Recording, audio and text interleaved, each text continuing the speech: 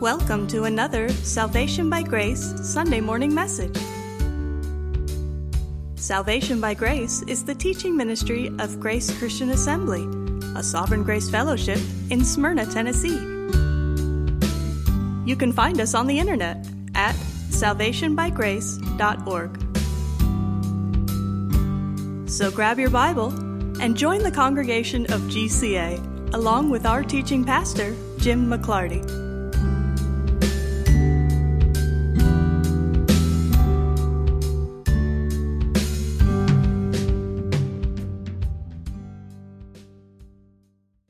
It hasn't been that long since the pastor preached through 2 Corinthians. And you may remember, I certainly remember this, how often he emphasized that little expression, the ministry of death. Go back, listen to tapes, you'll hear it repeatedly. I would like to read 2 Corinthians chapter 3, beginning in verse 7. And if you will stand, we will read through this whole section about glory.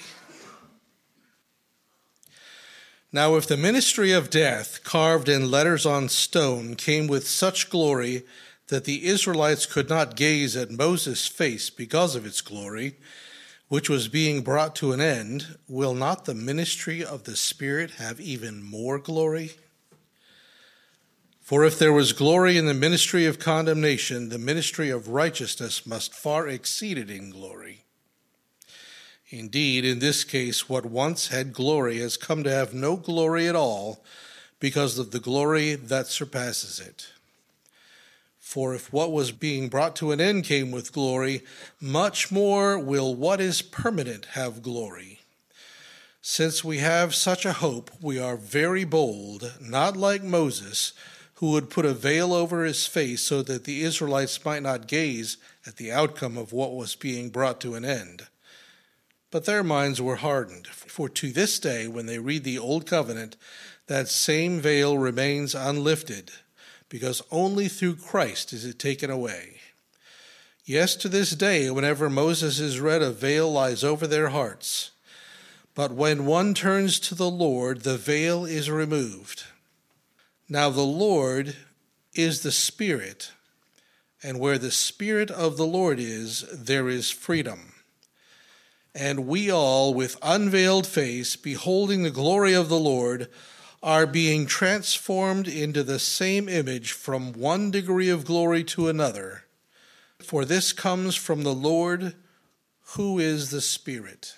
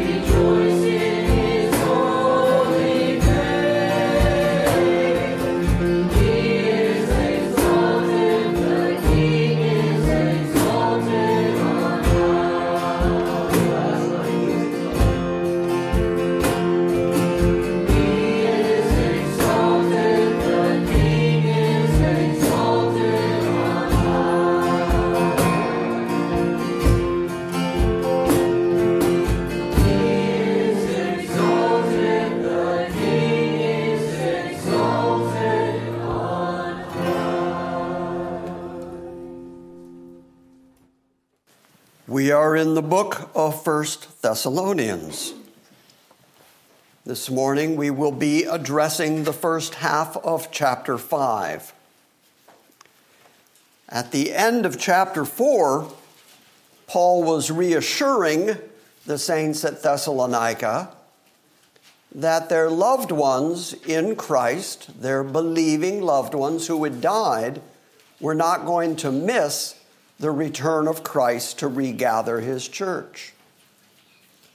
And then there's a big 5 there, and it gives you the impression that Paul is starting some new thought. He's not. He's continuing the exact same theme, so much so that the end of chapter 4 says, "Then we who are alive and remain shall be caught up together with them in the clouds to meet the Lord in the air, and thus we shall always be with the Lord. Therefore, comfort one another with these words." Chapter 5, verse 9, I'm going to start reading there.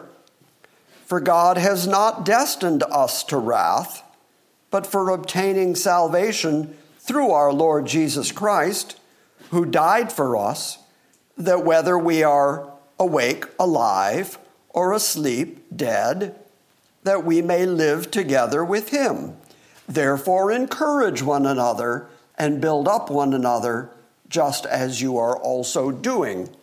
So everything that we're going to read in the first part of chapter 5 falls under the category of Paul comforting those in Thessalonica that whether we are alive at the time of Christ's coming, or whether we have fallen asleep, whether we have passed away from this lifetime, we will all be gathered as one when Christ returns. Some will come up out of their graves, some will instantaneously change, but we will all be gathered to live together with him, which Paul keeps saying is a tremendous encouragement. And it is a tremendous encouragement for those of us who are in Christ. But what about the rest of the world? What about the people who are not in Christ? Well, that's what he's going to address at the beginning of what we call chapter 5. Once he has addressed the fact that the church itself is going to be gathered when Christ descends from heaven with a shout, with a voice of an archangel, and with the trumpet of God, and the dead in Christ rise first, and we who are alive and remain are all caught up together with them. That's very, very good news for those of us who are in Christ. But that also inspires Paul to say, but there is also this time of judgment right behind that. And so he's going to address that time of judgment at the beginning of chapter 5.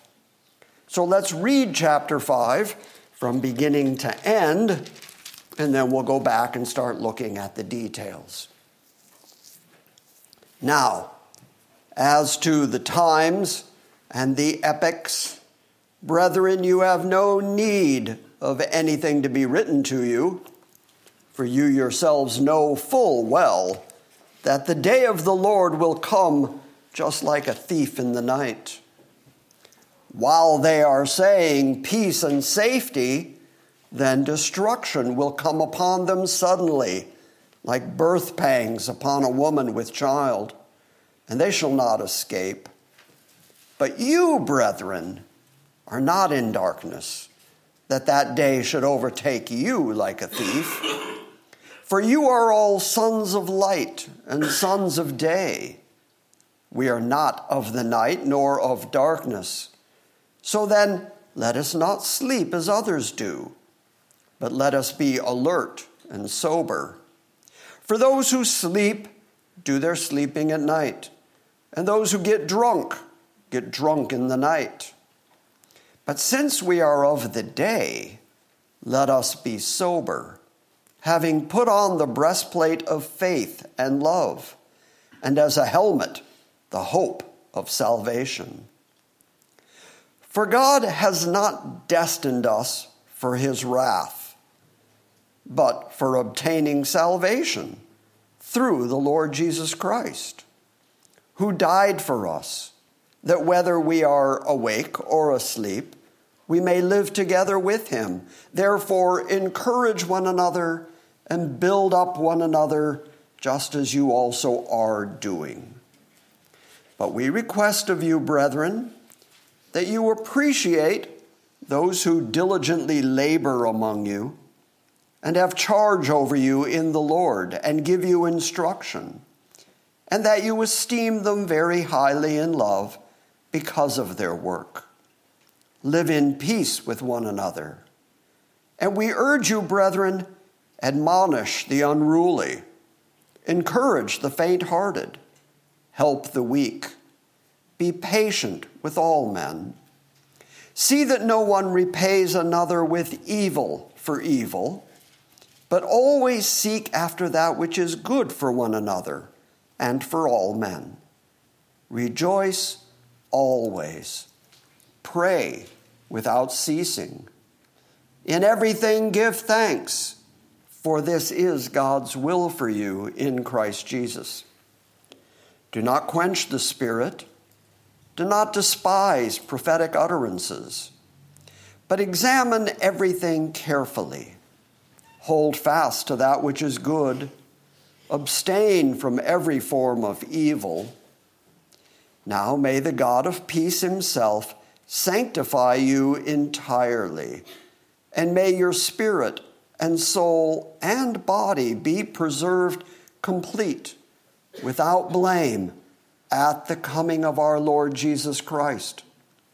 Faithful is he who calls you, and he will bring it to pass. Brethren, pray for us. Greet all the brethren with a holy kiss.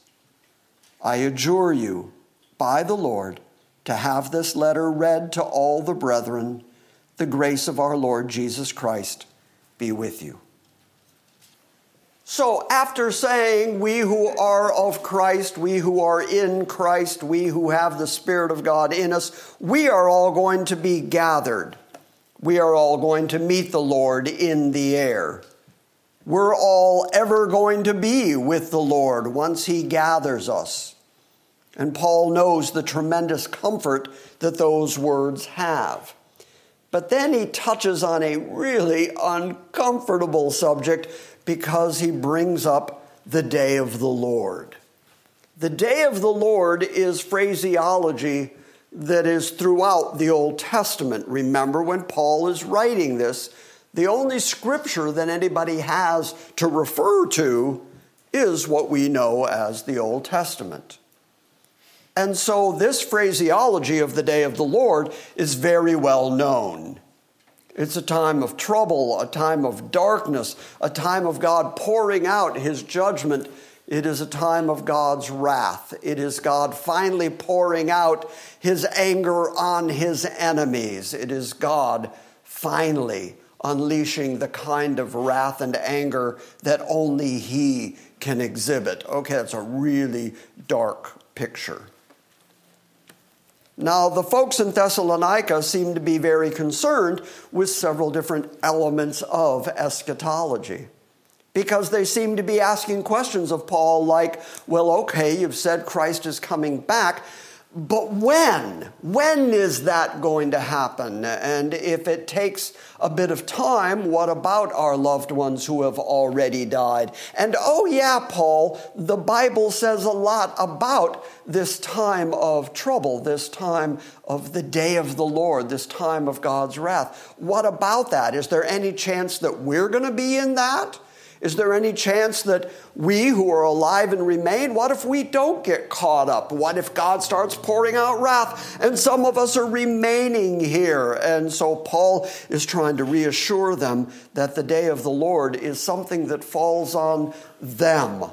And he uses the us and them language in order to designate that we who are alive and remain, we are caught up to meet the Lord in the air. We then will ever be with the Lord. But the day of the Lord is about them. And while they are saying peace and safety, then sudden destruction comes on them. But we're not going to be part of that because, as we've read twice now this morning, because the Lord God has not determined for us that we are going to go through wrath. And since the day of the Lord is the wrath of God, and since the wrath of God has already been poured out on Christ in our place, since he was our Savior, Redeemer, substitute for us, the wrath of God for our sins has already been poured out. But it was poured out on Christ. He absorbed the wrath of God in our place as part of his grand saving work.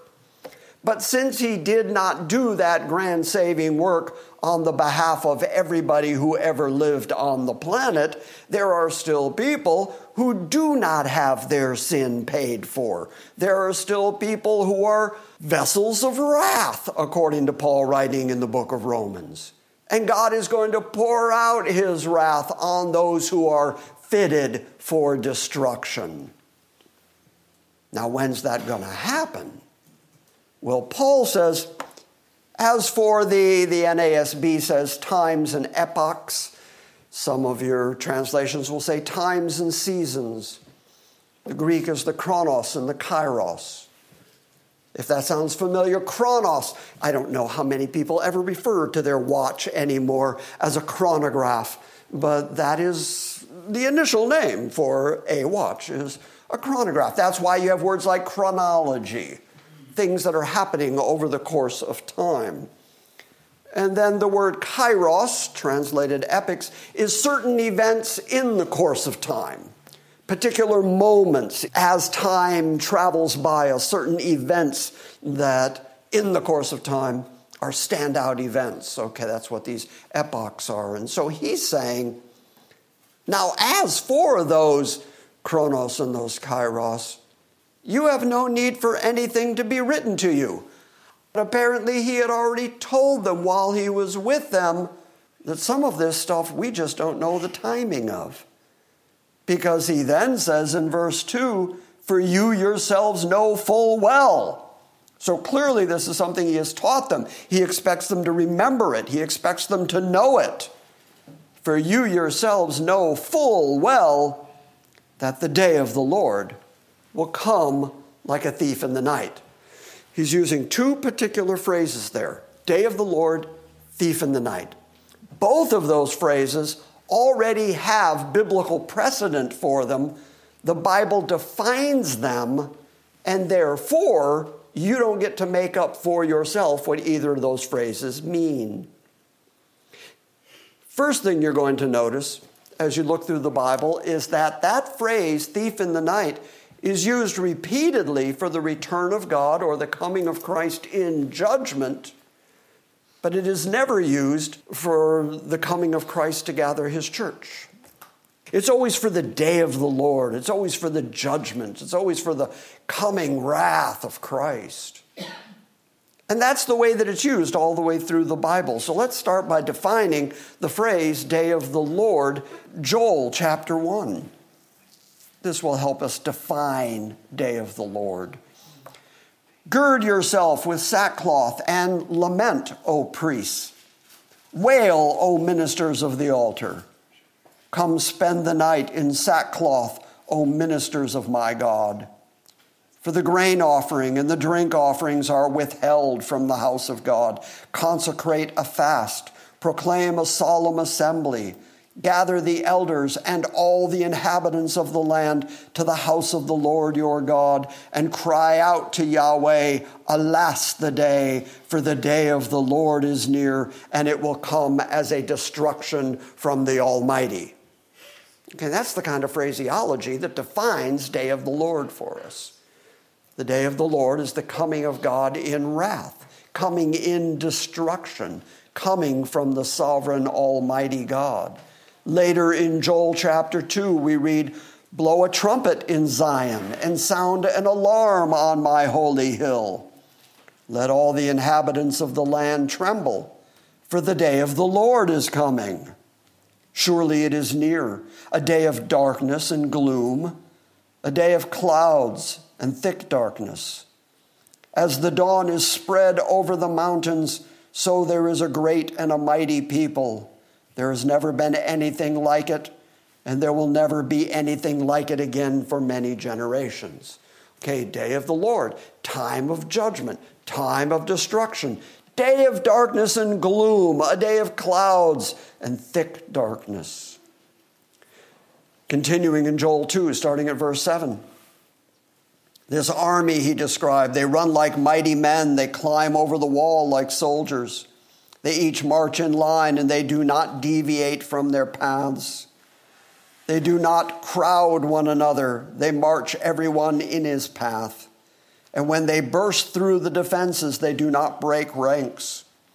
They rush on the city. They run on the wall. They climb into the houses. They enter through the windows like a thief. Hang on to that. Before them, the earth quakes. The heavens tremble. The sun and the moon grow dark, and the stars lose their brightness. The Lord utters his voice before his army. Surely his camp is very great, for strong is he who carries out his own word.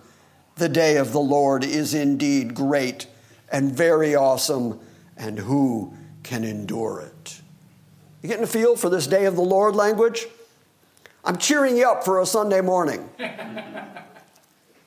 Zephaniah, starting in chapter 1, verse 14, says, "Near is the day of the Lord, near and coming very quickly. Listen, the day of the Lord. In it, the warrior cries out bitterly. A day of wrath is that day, a day of trouble and distress, a day of destruction and desolation, a day of darkness and gloom, a day of clouds and thick darkness, a day of trumpet and battle cry against the fortified cities and the high corner towers. I will bring distress on men so that they will walk like the blind, because they have sinned against the Lord. And their blood will be poured out like dust, and their flesh like dung. Neither their silver nor their gold will be able to deliver them on the day of Yahweh's wrath. And all the earth will be devoured in the fire of his jealousy. And he will make a complete end, indeed a terrifying one, of all the inhabitants of the earth." So as Paul is comforting those in Thessalonica, it's really important to recognize his basic scheme here. He has just said, we who believe in the Lord, whether alive or whether dead, we are all going to be gathered collectively and taken to be with the Lord, to meet the Lord in the air. So will we ever be with the Lord. And now you can understand why he would say, and comfort one another with those words, because at the same time, there's this thing called the day of the Lord. And the day of the Lord is coming, and it is a day of darkness, and a day of wrath, and a day of complete destruction of the inhabitants of the earth. And we're not any part of that. Why? Because we are not destined to wrath. If you've heard nothing else I'm saying this morning, hang on to that. That the God who is willing to be the great eternal sovereign judge, who is willing to pour out the kind of wrath and anger that you can't even begin to conceive of, when he begins really pouring out punishment on his enemies, he has also declared, but not on you. What good news! Amen. I mean, I understand the gospel, the good news, is the death, burial, and resurrection of Christ. Okay, I get that. But this is also really good news, which is why Paul keeps saying, comfort one another with these words. The day of the Lord is when God unleashes his anger and his wrath on the sinful people of this planet. And he starts with Israel for their hard-hearted refusal to follow him.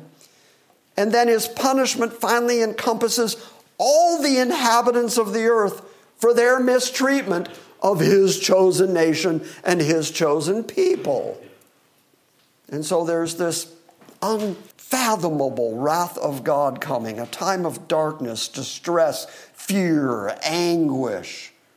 And then Peter picks it up in the New Testament while he's preaching at the day of Pentecost. As the Spirit is falling and the church of Jesus Christ is being established. In the midst of his message, he quotes directly from Joel 2:30. And he says, you'll find this in Acts 2:19 and 20, "And I will grant wonders in the sky above, and signs on the earth below, blood and fire and vapor of smoke.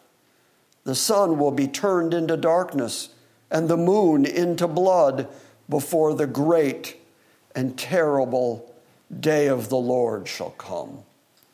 So, that transports this day of the Lord language and day of the Lord concept from the Old Testament into the New Testament. And at the very inception of the church and the coming of the Holy Spirit, Peter, by the Holy Spirit, in explaining to the critics who say these men are just drunk because they're speaking in languages that they don't normally speak, Peter, in replying to it and saying, they're not drunk, this is that which was already told you by Joel.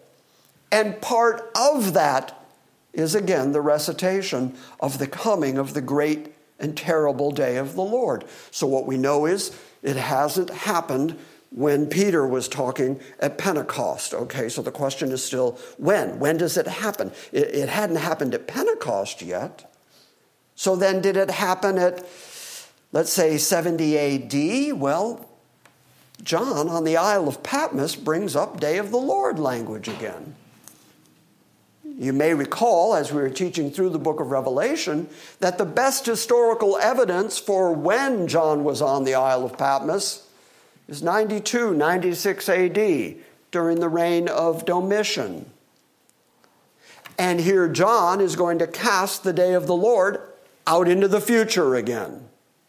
He says, Revelation 6, starting at verse 12, "I looked when he broke the sixth seal, and there was a great earthquake, and the sun became black as sackcloth made of hair, and the whole moon became like blood, and the stars fell from heaven." Okay, that's the exact same language we saw in Joel. It's the exact same language that we saw at the day of Pentecost coming from Peter, and it's the same language that John picks up and casts into the future. Whatever this moment is, at John's time on Patmos, it had not occurred yet.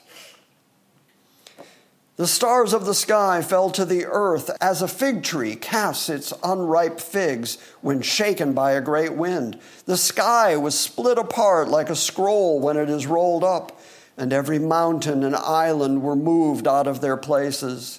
And then the kings of the earth and the great men and the commanders and the rich and the strong and every slave and every free man hid themselves in the caves and among the rocks of the mountains. And they said to the mountains and the rocks, 'Fall on us and hide us from the presence of him who sits on the throne and from the wrath of the Lamb, for the great day of their wrath has come.' And who's able to stand?" That's Day of the Lord language, especially when combined with the description of the cosmic disturbances that are going to happen during the time of the Lord. Cosmic disturbances that Joel describes, that Peter describes, that John describes. So, when did the day of the Lord happen? Well, I'm going to say it hasn't yet, because I can walk outside and I can still see the sun and the moon and the stars. Those cosmic disturbances have not happened yet, which means the day of God's punishment and judgment and wrath has not occurred yet. Paul tells those in Thessalonica, and you're not going to know when it's going to occur. At least the people still on the planet when it occurs aren't going to see it coming. They're still going to be doing their everyday lives. They're still going to be buying and selling, marrying and giving in marriage, still doing their everyday life, still saying peace and safety. And then sudden destruction is going to come upon them. That's what he means by like a thief in the night. That thief in the night language is also described for us in the Bible. Jesus himself uses thief in the night language. In Matthew 24, starting at verse 37, he says, "For the coming of the Son of Man will be just like the days of Noah. For as in those days before the flood, they were eating and drinking, marrying, and given in marriage, until the day that Noah entered into the ark, and they did not understand until the flood came and took them all away. So will be the coming of the Son of Man." So Christ is saying, when he comes back in judgment, life is still going to be going on planet Earth like it's just another day. People are going to wake up and still make plans for the future. They're going to not only marry, but given in marriage, looking forward to the day when we can get together. They're still going to be buying and selling and doing their trade and looking forward to the future.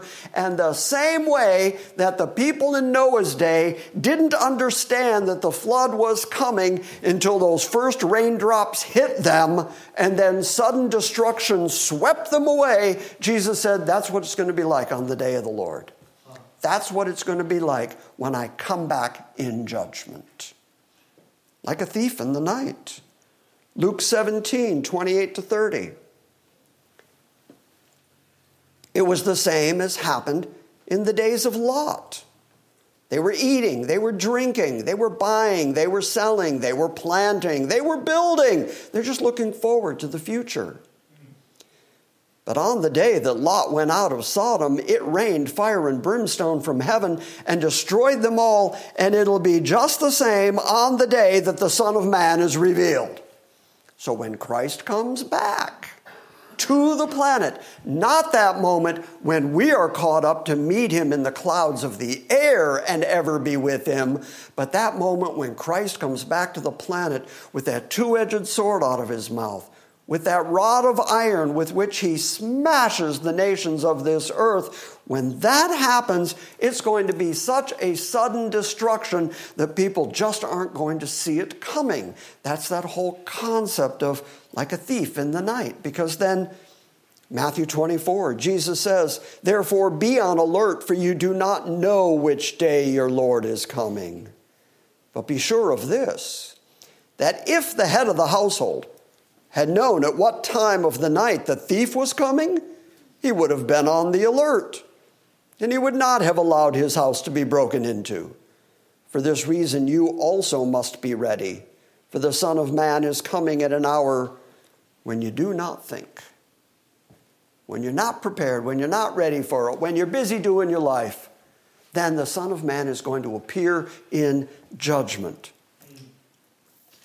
And that's just kind of axiomatic. I like the thief in the night explanation that Jesus gave there, because he said, look, if you knew what time the thief was going to break into your house, if he called you, like at 5:30 in the evening, and said, at 1:30, I'm intending to be at the front window with a hammer. So if you want to do anything about that, that's my plan, 1:30. See you there, see you then. That would be really convenient, but that's not the way thieves work. Thieves come when you don't expect it, when you're sleeping in the night. And so Jesus said, that's what I'm going to come back like. When you don't see it coming, when you're not expecting it. Peter himself, who we earlier quoted from the day of Pentecost, in his epistle, in 2 Peter, he makes it really clear. He says, "But the day of the Lord will come like a thief." So he's describing the same thing that Paul is describing, that the day of the Lord comes like a thief in the night.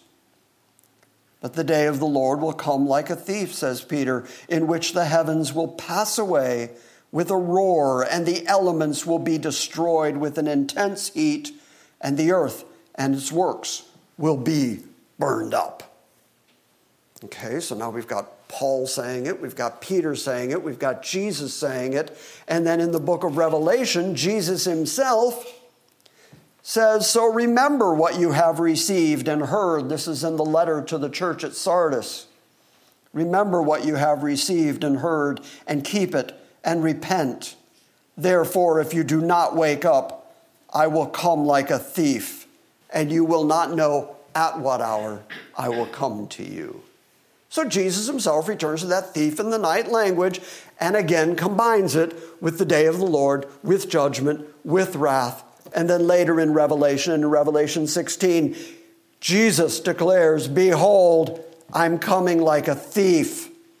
Blessed is the one who stays awake and keeps his clothes so that he may not walk around naked and men will see his shame." So Jesus combines thief in the night and his own return in judgment. And Peter talks about it, Paul talks about it, the Old Testament talks about it. Thief in the night is that sudden destruction, just like the days of Noah, just like the days of Sodom. Paul knows all that, is my point. The reason for reciting all of that to you is that Paul is familiar with this concept that the day of the Lord is thief in the night stuff. It's going to happen when you're not expecting it. For you yourselves know full well that the day of the Lord will come just like a thief in the night.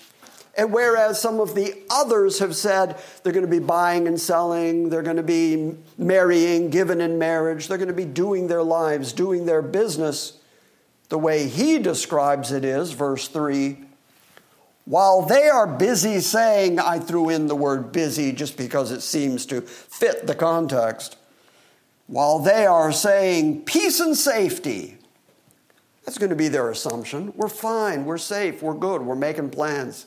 Everything's fine, nothing to worry about. If there's a God, he's not doing anything about what's going on in the world anywhere, so just live it up. Eat, drink, be merry. Don't worry about that whole God thing. While they're busy saying peace and safety, then sudden destruction will come on them. So far, that sudden destruction has been compared to the sudden flood that washed away everybody in the time of Noah, or the sudden destruction when the hailstones came down burning from heaven on Sodom and Gomorrah, and they didn't see it coming. Sudden destruction. And so Paul says it's going to bring about pain on them. It's going to come so suddenly, it's going to be like birth pangs on a woman with child. Okay, so several of you women in here have had children. When the birth pangs happened, was it a bit of a surprise? I mean, did it just suddenly, we got to go now. Hospital, now. Get the car. Don't get dressed. Get in the car. We're going. Yeah, well, that's what he's describing here. It's going to be such an immediate moment that there's no escape from it. Nobody's going to see it coming. Nobody's out there waiting for it. While they're saying peace and safety, then destruction will come upon them suddenly, like birth pangs upon a woman with child, and they shall not escape. Okay, so that very torturous language, that very threatening language, that language of sudden destruction and punishment and wrath, Paul, after bringing all that up, feels it's necessary to once again, in comforting the church at Thessalonica, to make a division between the people who will suffer that wrath and the people who won't. And the good news is we're in the won't group. Verse 4 says, but you, brethren, I'm so grateful for this. By the way, just as a side comment here, are you comfortable with a God who can be that wrathful, that vengeful, who is that big a judge, who is perfectly willing to defend his righteousness and holiness, who is willing to completely destroy the earth and everything on it in order to remake it to a new heaven and a new earth? That's not the kind of God that people seem to be comfortable with for the most part. They like that big old man in the sky with the long white beard.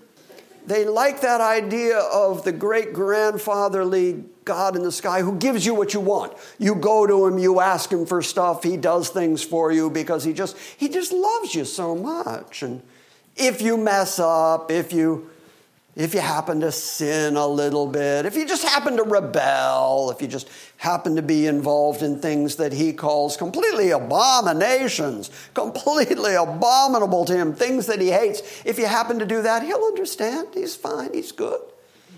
When you get there in front of him, he'll just say, oh, fine, you tried. Come on in. You weren't as bad as Hitler, so good enough. Come on. And that's the kind of God you hear about all the time. But the God of the Bible, the real God, the sovereign God, the maker of heaven and earth, is a God who is perfectly comfortable pouring out his wrath, pouring out his anger and his vengeance.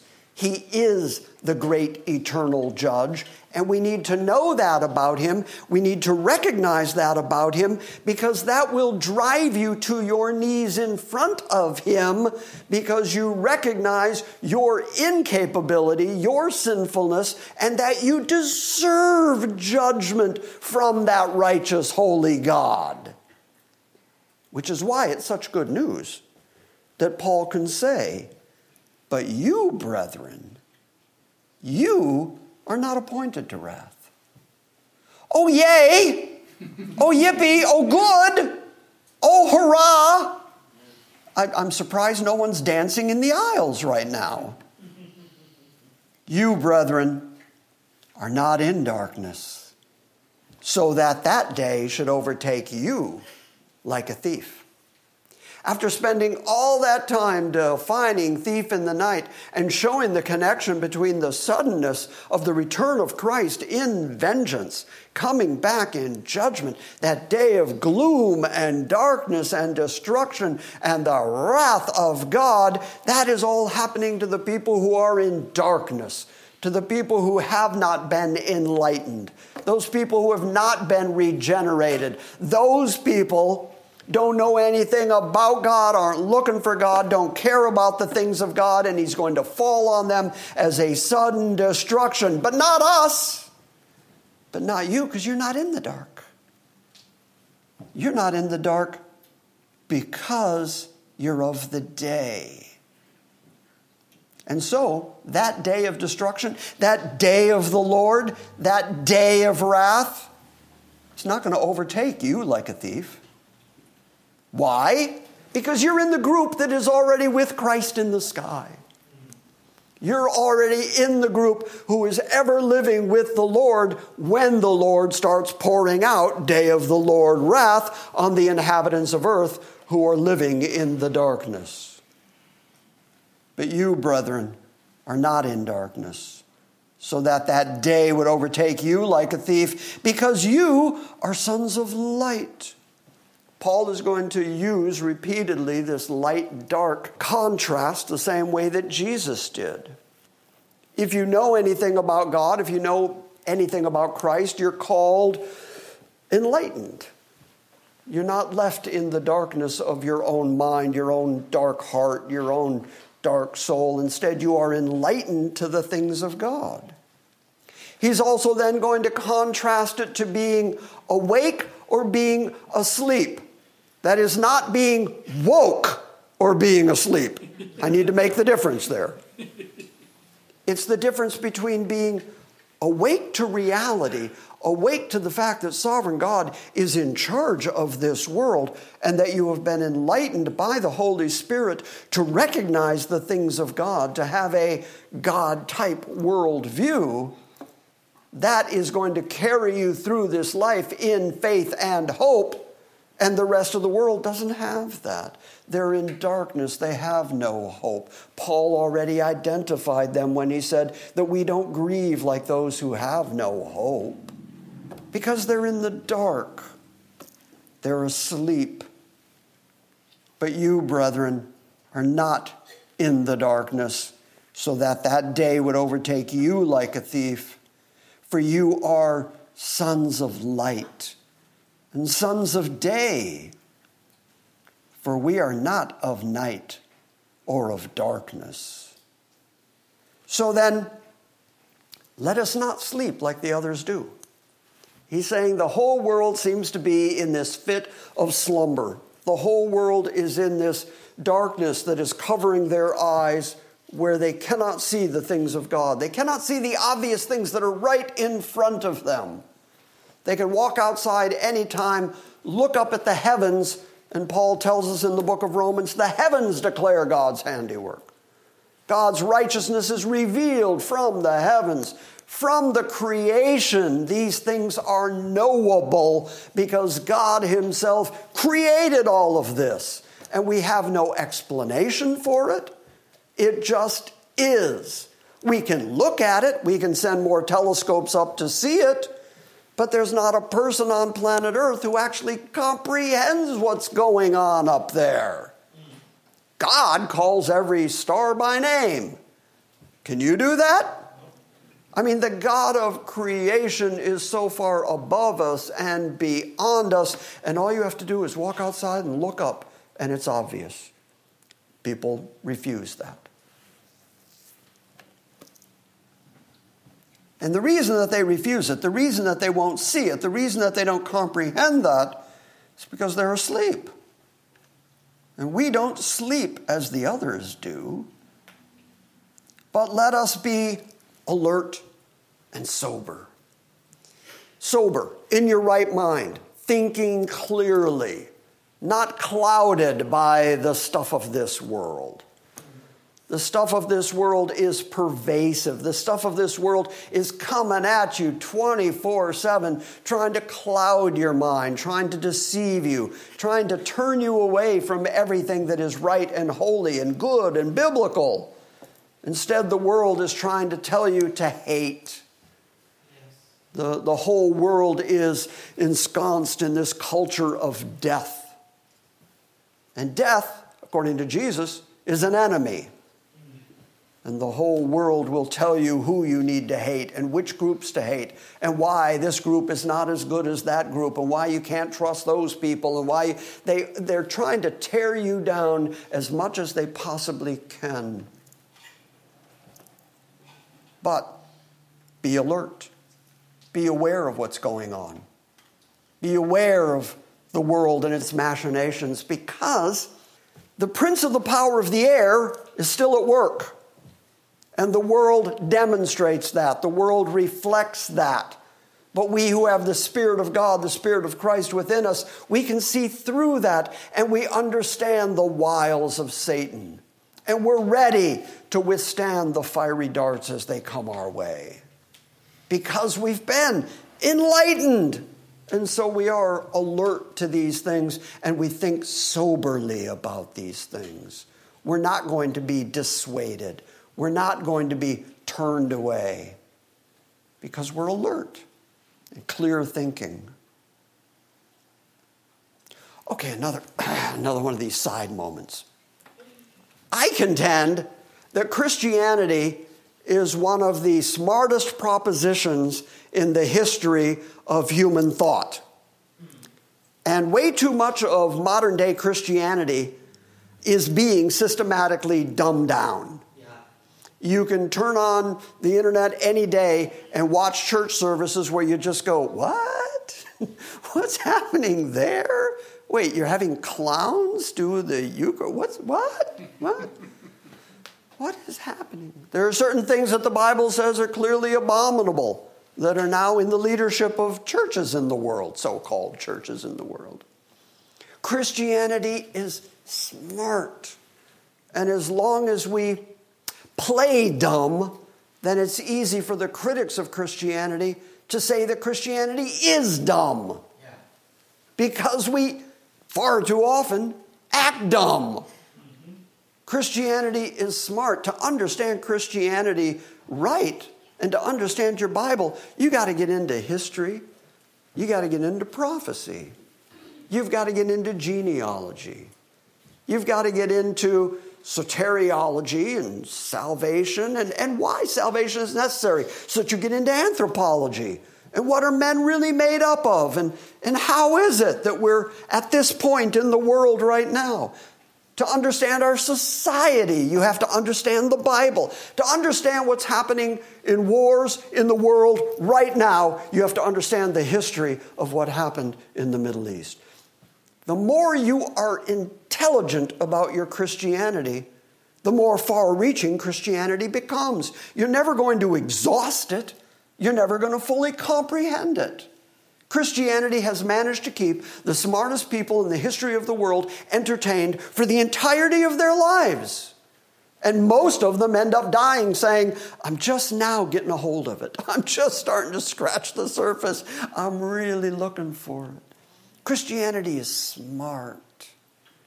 So Paul says, be thinking. Think about it. Consider it. Be sober. Be awake. Be alert. Pay attention. God is talking to you. That's right.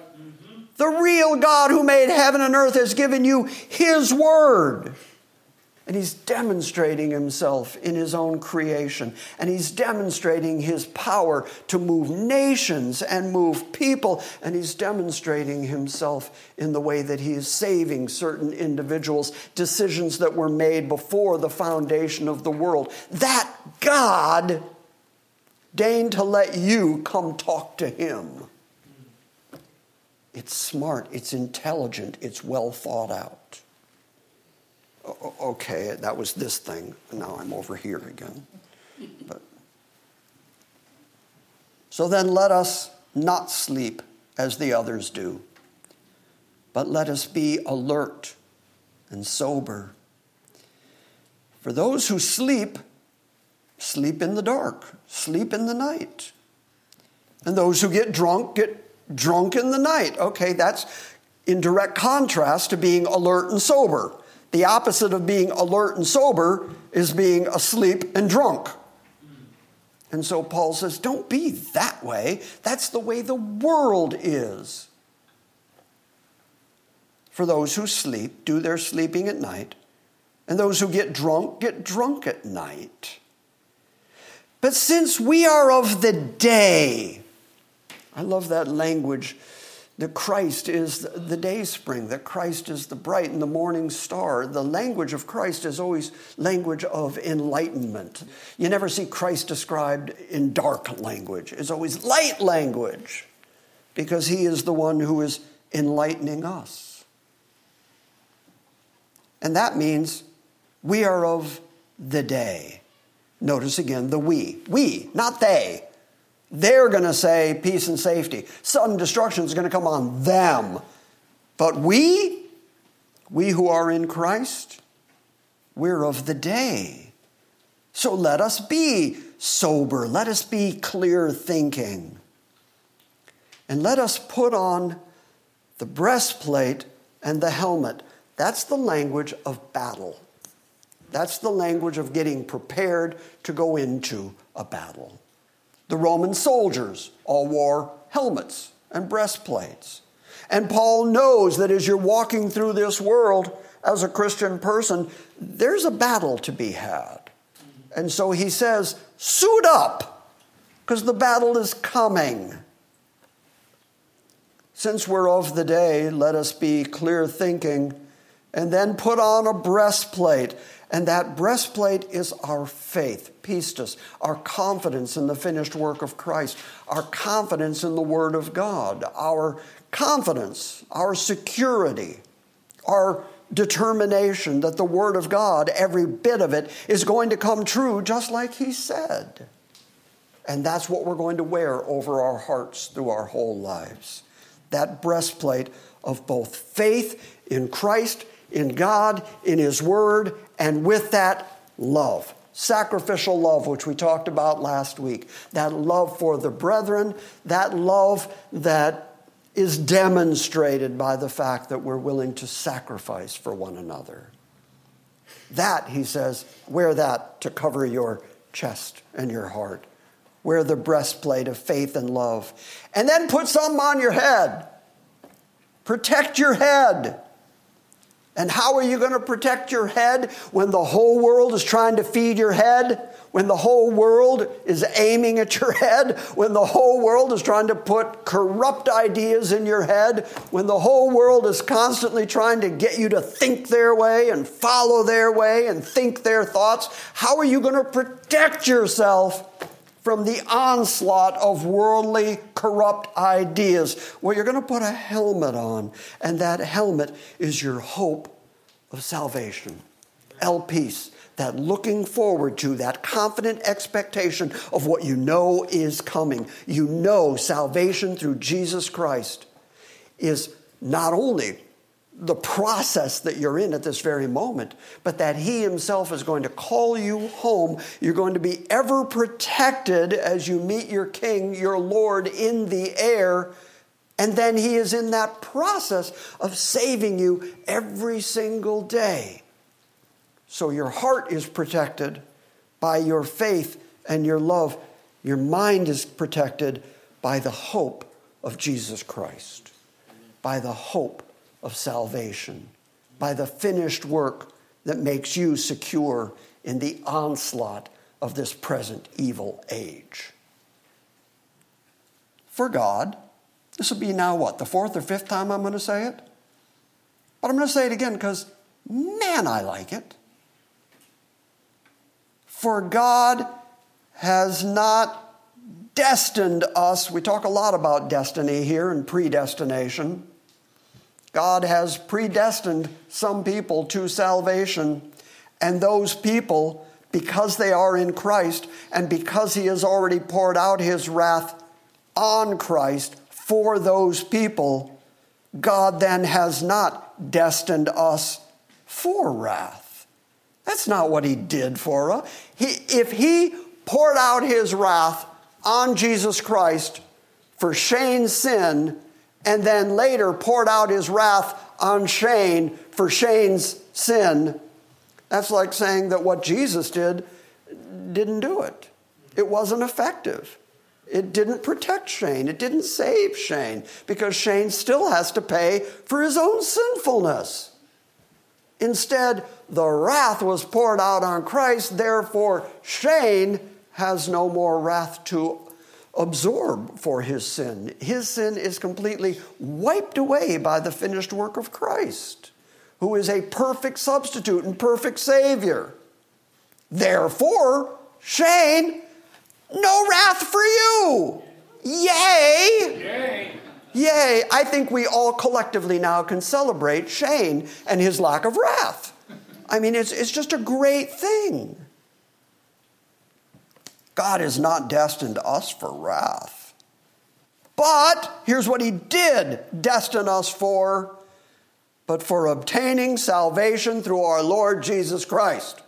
That is what we've been destined to. Here, I'll make it easy. Hey, Erica. Hey, how you doing, Erica? Hey, hi. Do you believe in Christ? Oh, yeah.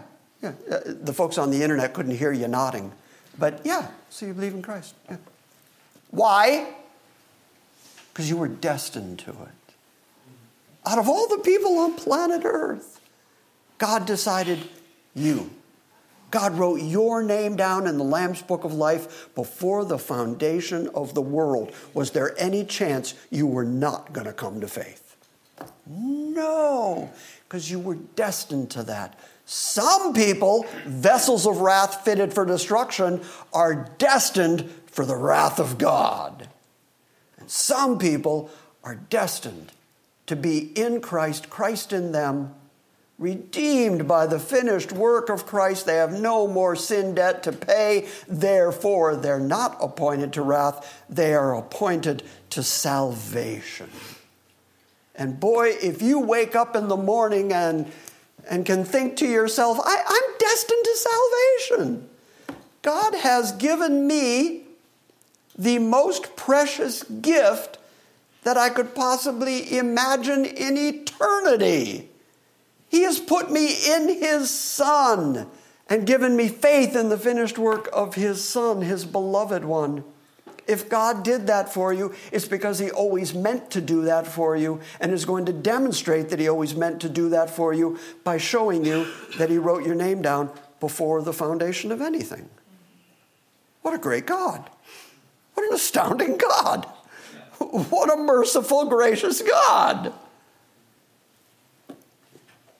Because not only are we destined for obtaining salvation through our Lord Jesus Christ, but then Paul describes how that is. Because he's the one who died for us.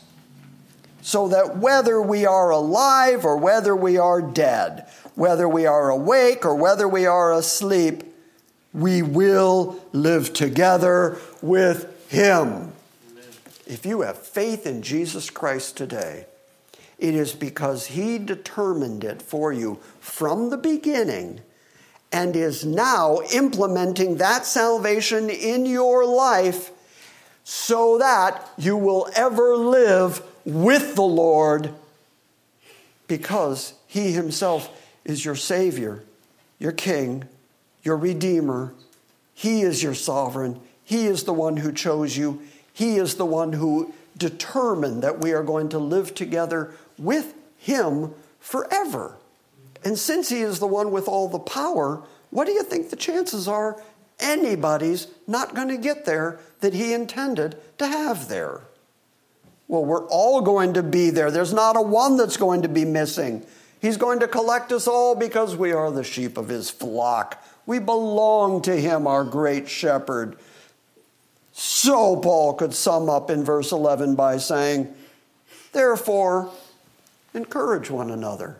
Have you ever heard such good encouraging words? No. Have you ever heard such good stuff in your measly little stupid life? God's for you.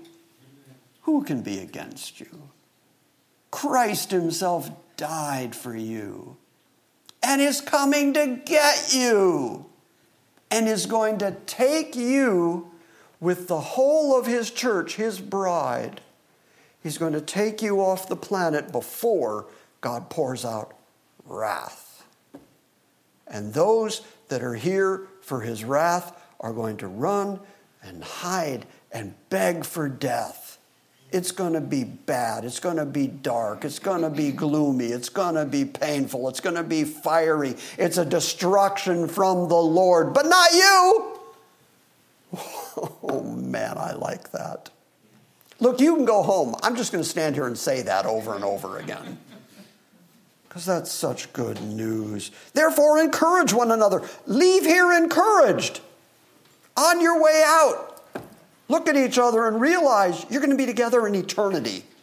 You're going to be together forever because you all share the common spirit of God himself, Christ himself, who is in the process of redeeming and saving you until the day that he comes to get you. So encourage one another and build up one another just as you're doing, because that is the Christian hope. That is the Christian life. That is what we do. We get together and we encourage each other and we build each other up. And the best way to do that is to remind each other, God is for you. Christ died for you. The ever-living one loves you and is coming to get you before he pours out wrath on this planet. What tremendous encouragement.